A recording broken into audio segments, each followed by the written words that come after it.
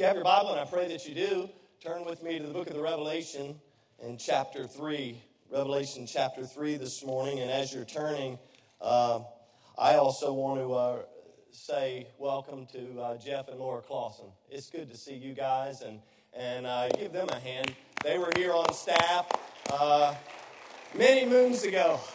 Jeff looks much older. Laura doesn't look like she's aged a day. And that's the way it goes, Jeff. And it comes with the territory. But God is good.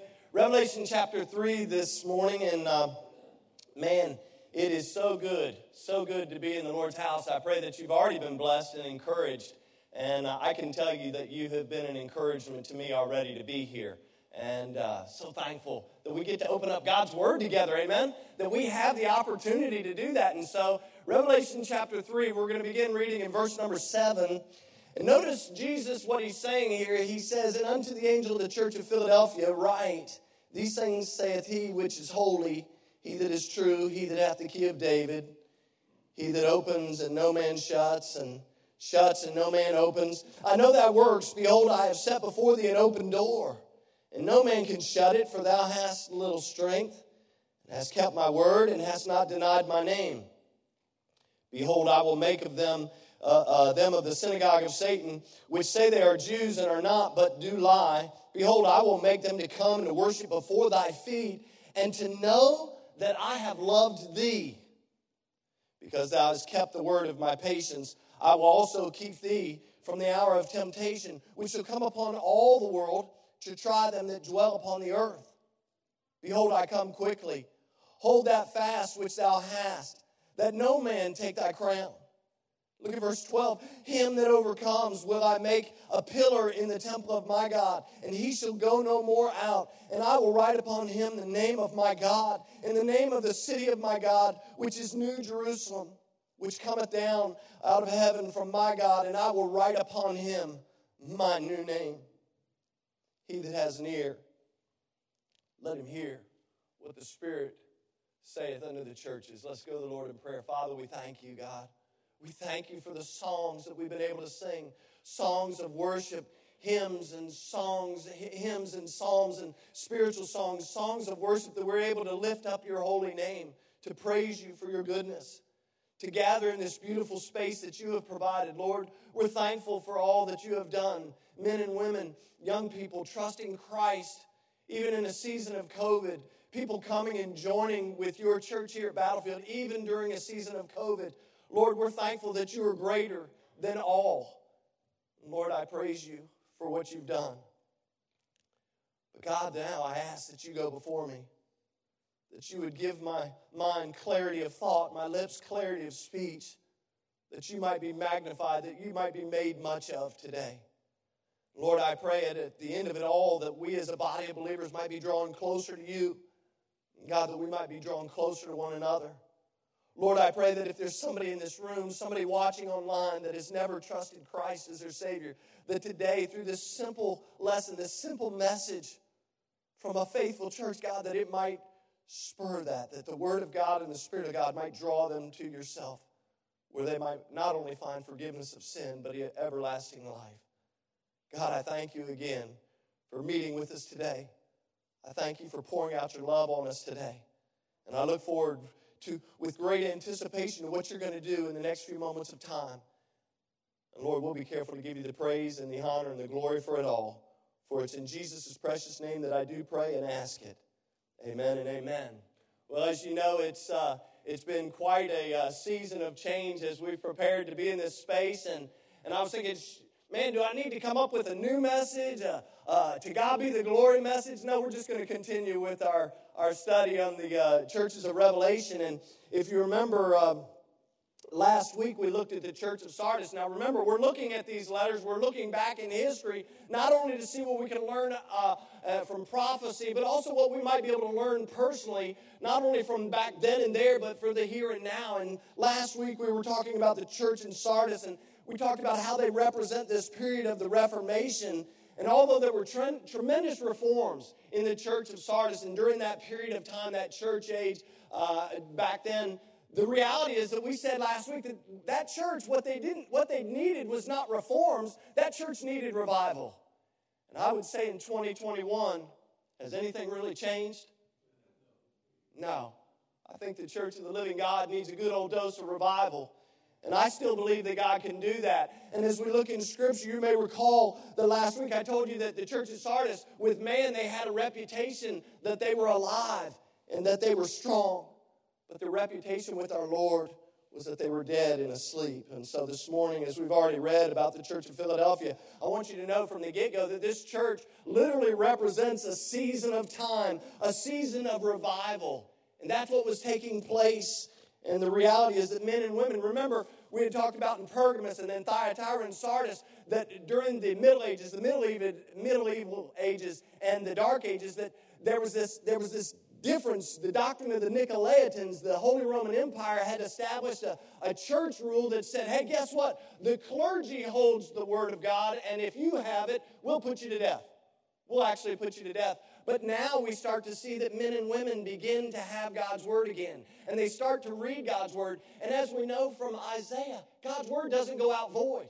It actually accomplishes that exact thing that He desires. And so spiritual things begin to happen. And historically, remember we've been looking at these churches and their locations. The city of Philadelphia was founded by Attalus Philadelphos. And this was in 140 BC. And the word Philadelphos, or Philadelphos, actually literally translates into English as one who loves his brother. Isn't that what we need today? Isn't that what this church needs? We need to be a church that loves our brothers. We need to be a church that loves our sisters. We need to be a church that goes out these beautiful doors and shares the love and the truth of Jesus Christ with people. Not in a way that we think we're some spiritually superior person, but just as another person that knows that we've been bought and paid for by the blood of Jesus. Oh yeah, we need to love people right where they're at. And this is what was taking place. That word philos is a Greek word that speaks of love or affection. And the word adelphos actually refers to brother. And so that's where you and I, when we think of the city of Philadelphia up in Pennsylvania, I'd caution you to lock your doors when you drive through the city. But it actually is, we've come to recognize it as the city of brotherly love, whether they want to claim it or not. And that's what this church was.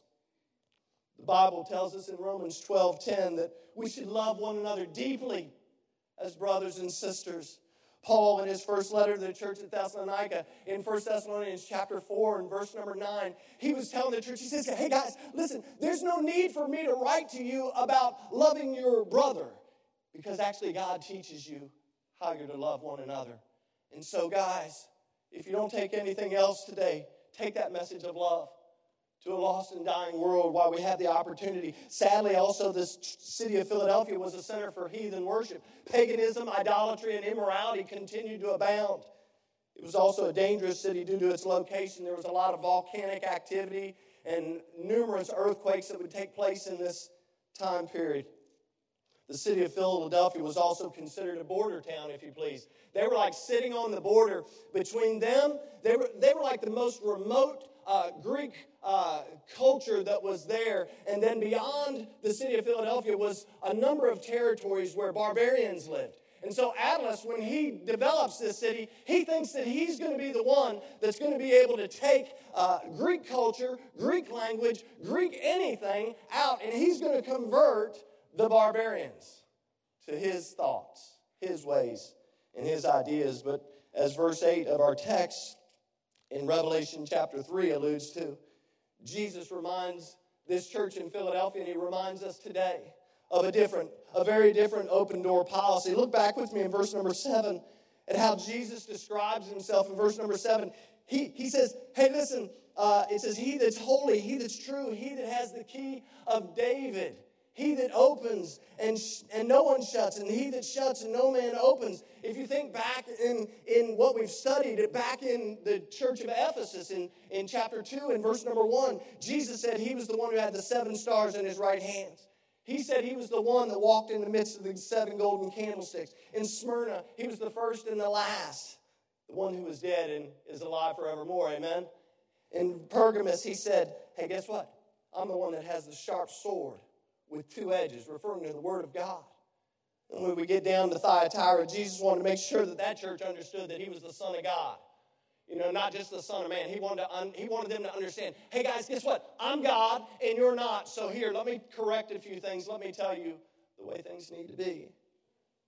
In chapter 3 and verse 1, he tells the church of Sardis again that he has those 7 spirits of God and the 7 stars. The point is that every time that Jesus dictates to John and describes himself to John, what he's saying to every church and to you and I is he says, guess what, guys? You can trust what I'm saying because I am God. I'm on the throne, and I'm trying to help you. I'm trying to love you. I'm trying to encourage you. Look at verse 7 again. He says, I'm the only one that's holy. Speaking of his holiness and his purity, he says, I'm the only one that's true. He says, listen, I'm not a figment of your imagination. I'm not some fictitious God, little g. He said, I'm the one that's true. I'm the way, the truth, and the life. No man comes to the Father but by me. Is what he's saying. And then he says, guess what? I actually have the key of David. Now, some of you might be saying, well, what's that all about? He's got the key of David. This is actually a direct recall of Isaiah chapter 22 and verse 22. And if you don't know that passage, if we could show it up. So the idea here is that we know from Scripture is that David, one of the greatest earthly kings to ever live, he had given his key to his treasury to a man by the name of Eliakim.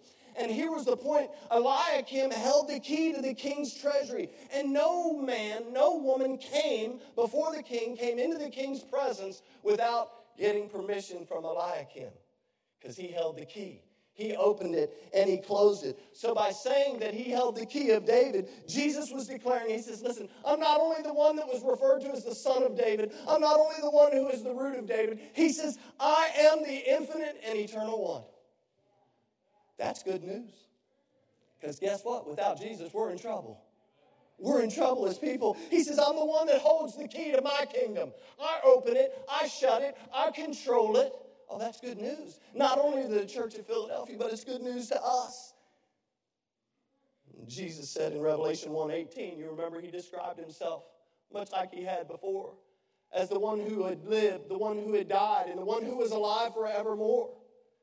If you go on and you read in verse number 8 again, look at our text in verse number 8, he says, I have set before thee an open door, and no man can shut it. In other words, Jesus is saying, listen, I've opened up a door of opportunity for you in Philadelphia. Battlefield, I got news for you. Jesus has opened up the door of opportunity for us in 2021.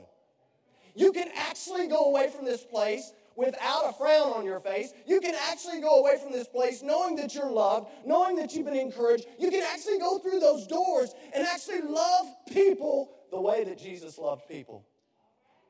You can look at people the way Jesus looked at people. You can treat people the way that Jesus treated people. You know, the Bible says, a lot of people say, I'm going to go out and tell them some truth, Pastor. Well, good.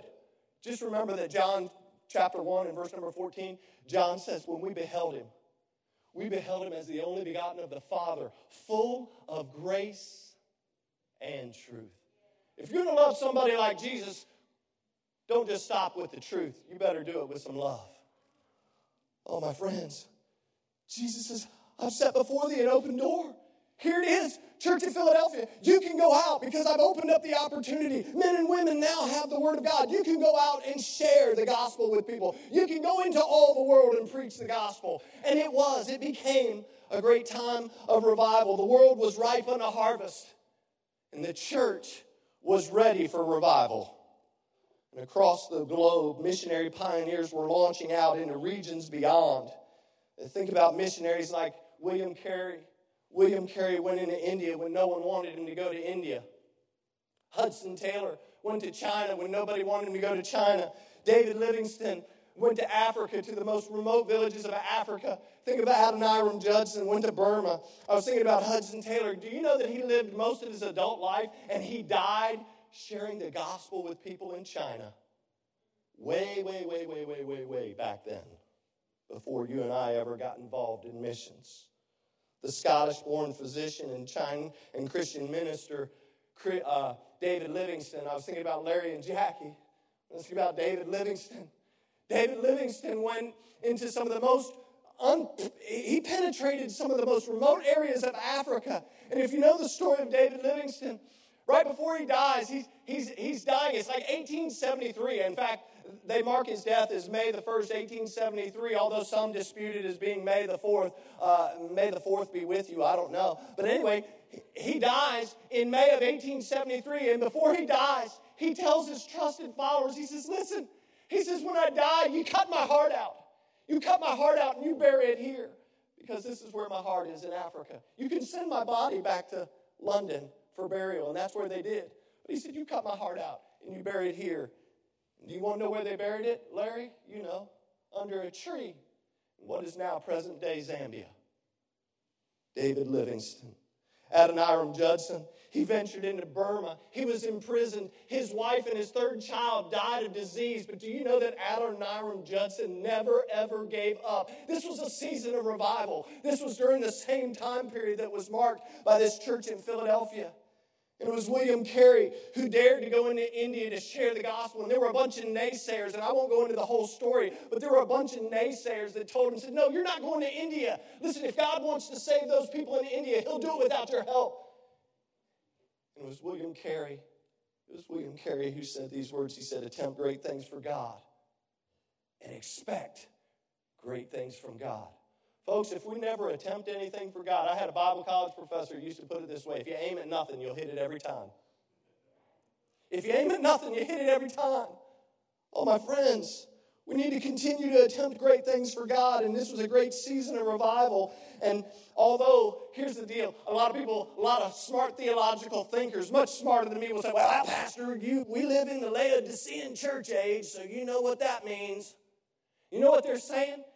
They're telling me that they don't believe that God is able. When somebody says, oh, we're living in the Laodicean church age, and, you know, we have wealth and good, and we don't know that we're miserable, naked, and poor, and blind, and on and on. Yeah, I know that that's what we're living in, but I also still believe that my God is able to do exceeding abundantly above all that we could ever ask or think, according to the power that works through us. His name is Jesus.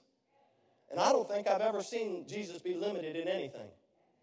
He's not restricted. He can do all things. So, man, I'm getting excited. Let's look at a couple things and then we'll get out of here, amen? Look at number 1. First, I want you to see in verse 8. Let's read how Jesus praises and he commends the church. He praises and he commends this church for their power. He praises and commends them for their practice and their perseverance here. Look at verse number 8. He says, I know thy works. Behold, I have set before thee an open door, and no man can shut it. Now watch what he says. For thou hast a little strength, and hast kept my word, and hast not denied my name. At a glance, when we see that phrase, little strength, we're like, oh man, these jokers, they had no strength. No. Do you know that the word strength there translated literally means this. It means, it's the word dunamis, and it means force, miraculous power, or ability. It's the same word, you ready, where we get the little idea of a stick of dynamite. Do you know, like a little stick of dynamite, it can do big things? That's what Jesus was saying. He says, hey, you got a little bit of strength, but you're connected to the right power source. And you can do great things. You can go through that door of opportunity. You can share the love and the truth of me with the world. And he says, hey, you got a little strength, and I want to commend you for having a little strength. And I don't know about you, but sometimes I feel real weak. Anybody feel weak? Say, I feel weak. I feel weak. Like, I will not say I feel weak. I will not participate in your games. I'll get over it. Anybody ever been weak before? Thank you, brother. I got an honest man back there. He's going to be preaching up here one day. I think he's going to take over. Oh, man. I don't know about you, but I felt weak at times. But you know, it's like that little song. This little light of mine. Anybody remember that song? This little light of mine, I'm going to let it shine. And you know what? God gives me a little light. He gives me a little strength. But you know what? With a little strength and a little light, he can do big things because he is the light of the world and I'm not. And so we just keep on holding the little light of mine. Don't hide it under a bushel. No, I'm going to let it shine. And that's what this church was doing. I think about the Apostle Paul in 2 Corinthians chapter 12. You know the story. He asked the Lord 3 times. He's like, Lord, remove this thorn from my flesh over and over and over. And God says, nope. Lord, won't you remove it? Nope. Lord, just get rid of it. Nope. Paul finally understands that God's strength would actually be made perfect in his weakness. And in verse 10 of 2 Corinthians chapter 12, Paul finishes by saying, for when I am weak, did he say Jesus is strong? He said, when I am weak, when I am little strength, when I'm weak, when I'm holding on to Jesus, then I'm strong. And that's exactly the next thing that Jesus says. Notice, he says, guess what? He says, you've kept my word. You didn't just see it. You just didn't hear it. You just didn't read it. You actually went out and started living it. Hello. Oh, man, what would Northern Virginia look like if we went out these doors and just kept on holding on to the word of God, just kept on living, kept on loving people the way that Jesus loved them? I guarantee you, we wouldn't have room to contain people in this place. Oh, my friends, we got to keep holding on to his word. And the last thing he says, look at verse 8, he says, you haven't denied my name. Similar to the day in which we lived, these followers of Christ in Philadelphia, they were literally surrounded by immorality. They were surrounded by idolatry. But guess what? Every time they were persecuted by that synagogue of Satan, they said, nope, Jesus is Lord. They stood up and they didn't deny him. Oh, the beautiful thing about the church of Philadelphia is that Jesus does not recognize a single problem. Were there problems? I'm sure they probably had their little times of uncertainty and problems, but Jesus doesn't condemn them for any problems. What he does here is he celebrates their works. He recognizes their power. He celebrates the fact that they were practicing what he had said in his word, and he commends them for their perseverance. And so look at verses 9 through 12. We see not only does Jesus praise and commend this church, he makes a bunch of promises to this church. And I believe that these promises, we can take them and we can apply them to some degree in our lives today. Look at verse number 9. We'll go through and behold, he says, I make them. He's in control. He says, I make them of the synagogue of Satan, which say they are Jews and are not, but do lie. Have you ever met a liar? Do we got any liars in here? Please, don't be a liar. All right, don't be a liar. Just tell it the way it is, right? He says, those that say they're Jews but are not, but do lie, behold, I will make them to come. This is crazy. Jesus says, I'm going to make them to come, and I'm going to have them come and worship before thy feet, and to know that I actually love you. That's crazy. You know what he's saying? He's saying, here's the promise he's giving them. He says, listen, your enemies, your so-called enemies, are going to be humbled one day. Now, before you get a little crazy and you go out here, well, I'm just going to live for Jesus so my enemy will be humbled. If that's the reason you're doing it for the wrong reason. Just because he says he's going to humble them one day doesn't mean that should be our goal. That shouldn't be the way that we go about it. Jesus says, all those who reject you, he said, all those who reject me, all those who are persecuting you, he said, one day, guess what? They're going to be dealt with. In Revelation chapter 5 and verse number 10, Jesus reminds us all that as believers, we're going to be kings and priests one day. Hello, kings and priests. Welcome. One day, you're like, I'm the king of my home. No, you're not. Especially, sir, if that's you saying that, I can assure you, you are not the king. All right? Either your wife is or the child is, all right? Little Jeremiah's king. All right, just get over it. Travis is shaking his head. He's king. Do you know the reality is that as kings and priests, Jesus is saying one day in Revelation chapter 5 and verse number 10, he's saying one day we're going to reign together forever. How long is forever? Okay, it was a pretty easy question. In Philippians, turn to Philippians chapter 2. I want you to see something and then we'll move on and close.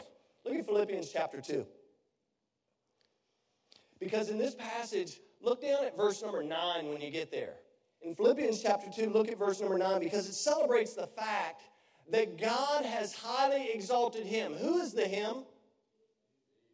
Who's the him? Jesus. He's highly exalted him And he's given him a name that's above every name, that at the name of Jesus, every knee should bow. He says, every knee should bow of the things in heaven, things on earth, and things under the earth. Verse 11, and that every tongue should confess that Jesus is Lord to the glory of God the Father. Listen, one day, the enemies of God, they're not so much my enemies, they're enemy of God. If somebody rejects the gospel, they're not rejecting you, they're not rejecting me, they're rejecting God. And so one day, the enemies of God will bow. The enemies of God will confess that Jesus Christ is Lord. Amen? Oh, what a great God we serve. Friends, I can tell you what Jesus is telling that church in Philadelphia. He's saying, not only am I Lord, not only one day are they going to be humiliated, he said, but I'm going to give you a VIP seat. You don't even have to pay extra. I'm going to give you a VIP seat because you're going to be right there. And they're going to know that I love you. They're going to know that I died for you. And they're going to realize that they have made a tragic mistake. Oh, there's going to be times of suffering. Anybody been through suffering in 2020, 2021? There's going to be times of heartache. There's going to be times of headaches in this life. But as heirs of God, and joint heirs with Jesus Christ, God's word declares that one day you and I are going to be glorified together. Look at verse number 10. The Bible says, because thou hast kept my word of patience, I also will keep thee from the hour of temptation. Folks, Jesus is saying, are you ready for it? He says, I'm going to excuse you from the tribulation. Thank you, Jesus. Anybody excited about the tribulation? Maybe you're not familiar with it. But there's coming a time when the wrath of God is going to be poured out on this earth. The day of the Lord, he's going to be returning. You can read in 1 Thessalonians about that. And here's what Jesus is saying. He says, guess what? I'm going to excuse you from that period because you have kept my word. Oh, listen, we're going to be kept from everything that is being done during that awful, awful time. And the Bible gives us a picture in vivid detail. If you've never read about it, you can read from Revelation chapter 4 to Revelation chapter 19. It gives us a picture of it in grand detail. And there's a bunch of views regarding the church when it comes to the tribulation. And some of the views are the church is either caught up. By the way, the word rapture, some theological thinkers, well, the word rapture isn't there. It's the idea of being caught up together with them that are in the cloud to meet the Lord in the air. So some believe that the church is going to be caught up in the clouds, right, with the Lord before. That's called pre-tribulation. Then there's some theological thinkers who believe that we're going to be here for half of the tribulation period, and then we're going to get caught up. That's called a mid-tribulation belief. And then there's the post-tribulation belief that says, hey, guess what? Some actually believe we're already in the tribulation, but if we're not, we're going to live through the tribulation, and God is going to bring us through the tribulation. But I want to draw your attention back to verse number 10. Because you see, Jesus, and this is for everyone, notice what he says in verse number 10. He said, I also will keep thee, what's the next word? From the hour of temptation. He does not say, I will keep thee in it, I will keep you through it. He said, I'm going to keep you from it. And so interestingly enough, when you do some studying, the word church is found 19 times in the first 3 chapters of the book of the Revelation. Chapter 1, 2, and 3, you hear all about the church, the church, the church. From chapters 4 through 19, not one mention of the church here on earth. That's why do you think that's there? Because I don't believe we're going to be here. I believe we're going to already be caught up together with them in the cloud, as Paul wrote in 1 Thessalonians 4:17, and it makes a Baptist want to dance. I don't want any part of the tribulation. Man, I love the Lord. And he loves me. Look at verse number 11. He says, behold, here's the next promise. He says, behold, I come quickly. Hold that fast which thou hast. Hold on to it, and no man take thy crown. Listen, there's not only a new name written down in glory, and it's mine and it's yours, but guess what? Jesus says there's also a crown that awaits for kings and priests. You know what Jesus is saying? He's saying, hang on, because I'm on my way, and I'm bringing your crown with me. In fact, over in 1 Corinthians chapter 9, I love how the CSB puts it in 1 Corinthians chapter 9. It's such a beautiful illustration of this. In verse number 24, here's how Paul writes it. He says, don't you know that the runners in a stadium all race? He said, but only one receives the prize. He said, run in such a way to win the prize. Now, everyone who competes exercises self-control in everything. Now watch what he says. They, unbelievers, do it to receive a perishable crown. But we, he's talking about believers, he says, we do it to receive an imperishable crown. Oh, what a great God. What a wonderful Savior we serve. Oh, the rewards promised by God will last forever and ever and ever and ever. And before you get your halo on too tight, can I tell you this? I like these steps. Do you know what we're going to do with the crowns? You know, if you read in Revelation chapter 4, you're going to find 24 elders. You know what they're doing? They're taking them off. And they're throwing them at the feet of the only one who is worthy of any crown. And his name is Jesus. That's what we're going to do. You say, well, the Bible doesn't say it. Oh, I believe we're going to all be wide-eyed and bushy-tailed throwing them at Jesus' feet. We're not going to be able to comprehend what's going on, let alone what happens when the church is caught up together with them to meet the Lord in the air. Do you know that whether you pass away or whether you're living when Jesus returns, what a magnificent spectacle that's going to be. Oh, you say, well, what if I've already passed away? I got news for you. You're still going to experience it because the dead in Christ are going to rise first. And then without batting an eye, those that are alive and remain are going to be caught up right then and there. I mean, it's going to be like, I can't even probably do it that fast. We're going to be out. Don't go and make that noise to anybody. They'll be like, what kind of church do you go to? Our pastor said, like, what's wrong with him? Don't worry, just pray for me. Oh, my friends, the forgiveness of sin and eternal life are all about the gift of Jesus. But do you know that us holding fast to that which we have, you and I walking and living in the Spirit, is all about the reward that one day Jesus is going to give us a crown. And guess what? I just have to believe that as soon as we see all that we see, that we're going to take it off and we're going to throw it back and say, forget it. You're the only one that's worthy of the crown, not me. Look at verse 12 and 13. He says, him that overcomes. This is awesome. He says, him that overcomes, I will make a pillar in the temple of my God, and he shall go out no more. And I will write upon him a new name of my God, and the name of the city of my God, which is the new Jerusalem, which comes down out of heaven of my God. And watch this last part. He says, and I will write upon him my new name. In verse 13, he says, he that has ear, let him hear what the Spirit has to say to the churches. And the fourth promise is Jesus is concluding. He's saying, listen, as overcomers, you guys are going to be pillars in God's eternal kingdom. And I don't know how this strikes you, but pillars back in the day that were erected in temples or monuments, or even today, if you go up to the U.S. Capitol building, you'll know that rotunda has pillars. And every pillar, there's somebody else recognized. It's kind of like a hall of honor. Jesus is saying, guess what? You just keep on overcoming. You just keep on holding fast. You just don't deny me. You just hold on, because guess what? I'm the one that has the key. I open it and I shut it. I control it. And one day he says, I'm going to make you a pillar. You're going to be in the hall of fame one day. What? Me? Yeah, quit worrying about notoriety down here, because you don't need it and neither do I. One day, Jesus is going to make much of us while we make much of him. What a Savior. And then number 5, he says, hey, guess what? You're not only going to be made a pillar, but you're going to enjoy this intimate relationship with the Father. Oh, yes, we're going to be given a new name, his name. And friends, I look in this passage and I just reminded that Jesus is holy. He's true. He's the one that holds the key of life and death. He's the one that holds the key of opportunity and service. And I just pray that God would help us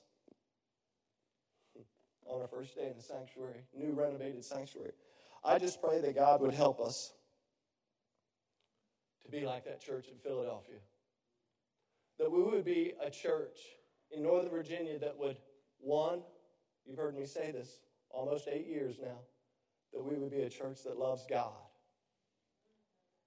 And folks, can I just put it simply? If you love God, the reality is you're going to love His Word. You can't have one without the other. I love God, but I never read His Word. That's junk.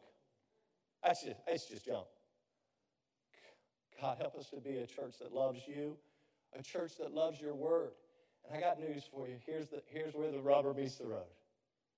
If you tell me that you love God and that you love God's Word, you're not going to be able to help but to love people. Because Jesus loved people. God loved people. He so loved the world that He gave His only begotten Son, that whosoever believeth in Him would not perish, but have everlasting life. Friends, if you have yet to take that opportunity, that step of faith, please, can I just say this? Please know that Jesus is still the open door of opportunity for salvation. In John chapter 10 and verse number 9, He says, I am the door. He says, I'm the door. If any man enter into me, he shall be saved and shall go in and out and find pasture. Folks, He's still the only way. He's still the only truth. He's still the only life. He's still the bread of life. He's still the light of the world. He's still the true vine. He's still on His throne. And if you've never trusted Christ, if you've never said, Jesus, finally I figured it out. I'm a sinner. Would you forgive me? You know, the Bible says, for whosoever shall call upon the name of the Lord, that's exactly what He'll do. It says, you shall be saved. So I beg you, don't walk out of these pretty new doors before you walk through a door of opportunity to trust Christ as your Savior. And if you're here and you say, you know, Pastor, man, I'm a believer and I'm doing the best I can. It's been hard. 2020 has been hard and on and on. I'm going to beg you not to walk through those glass doors before you walk through the door of opportunity to serve and worship the Lord. You say, what does that mean? Well, I think we ought to be like Paul. In Colossians chapter 4 and verse number 3, his prayer request is that God's door of opportunity would remain open so that he could go in and out, that he could share that love and that truth of the gospel with people. That's what our prayer should be. We ought to be that city, that light on a hill, that city on a hill that cannot be hid. People are watching, people are looking. And so I want to beg you, I want to encourage you today, whatever you do, walk through that door of opportunity. If you're a believer and you say, I've trusted Christ, and man, buy up the opportunity today to remember that He is holy. Remember, He is true. Remember, 3, that He holds the key of David. Number 4, remember, He's still on His throne, and He loves you. Oh, my friends, I believe that would honor the Lord today. If you haven't trusted Christ, I beg you, as we go into a time of invitation, that you would trust Him. If you're a believer, I'm asking you, I'm begging you, to recommit your life to Christ today. Not to walk that way, but to walk this way. And you say, what do I mean? You know what? I still believe in time of invitation where we can do business with God. And you know what God has provided? He's provided a huge space up here where we can come before His throne of grace, His throne of mercy, so that you and I can find help in our time of need. Father, we thank You for Your love. God, we thank You for Your word and the opportunity that we've had to gather together today. Lord, I thank You for the music and the songs that have been lifted up in worship and praise to You. And God, I thank You for working all things together for our good, that we might draw close to You in this season. But Lord, I pray now, the most important time of this service, that You will work on hearts and lives, and that the Spirit of God will convict and draw us closer to You. Lord, I pray that if there's somebody in this room or somebody watching online that has never trusted Christ, that they would simply call out upon the name of the Lord right now. They would say, Jesus, please forgive me. Come into my life. Change me. I believe that You are who You said You are. I believe that You died on the cross for my sins. I believe that You were buried, that You conquered death and hell and the grave, and that You overcame it all so that I might have life everlasting. Lord, thank You for saving my soul. Thank You for dying in my place. Thank You for making a way when there was no way. Lord, help me to bring You honor. Help me to bring You glory in the days ahead. God, Help me to be in your word. Help put someone in my path that might encourage me, Lord. Help me to connect with a good church that I might learn more of you. Lord, I'll be so thankful for that. Thank you so much for listening. If you'd like more information about our ministry, check out our website at battlefieldbaptist.org or follow us on Facebook and Instagram. We'll see you next time.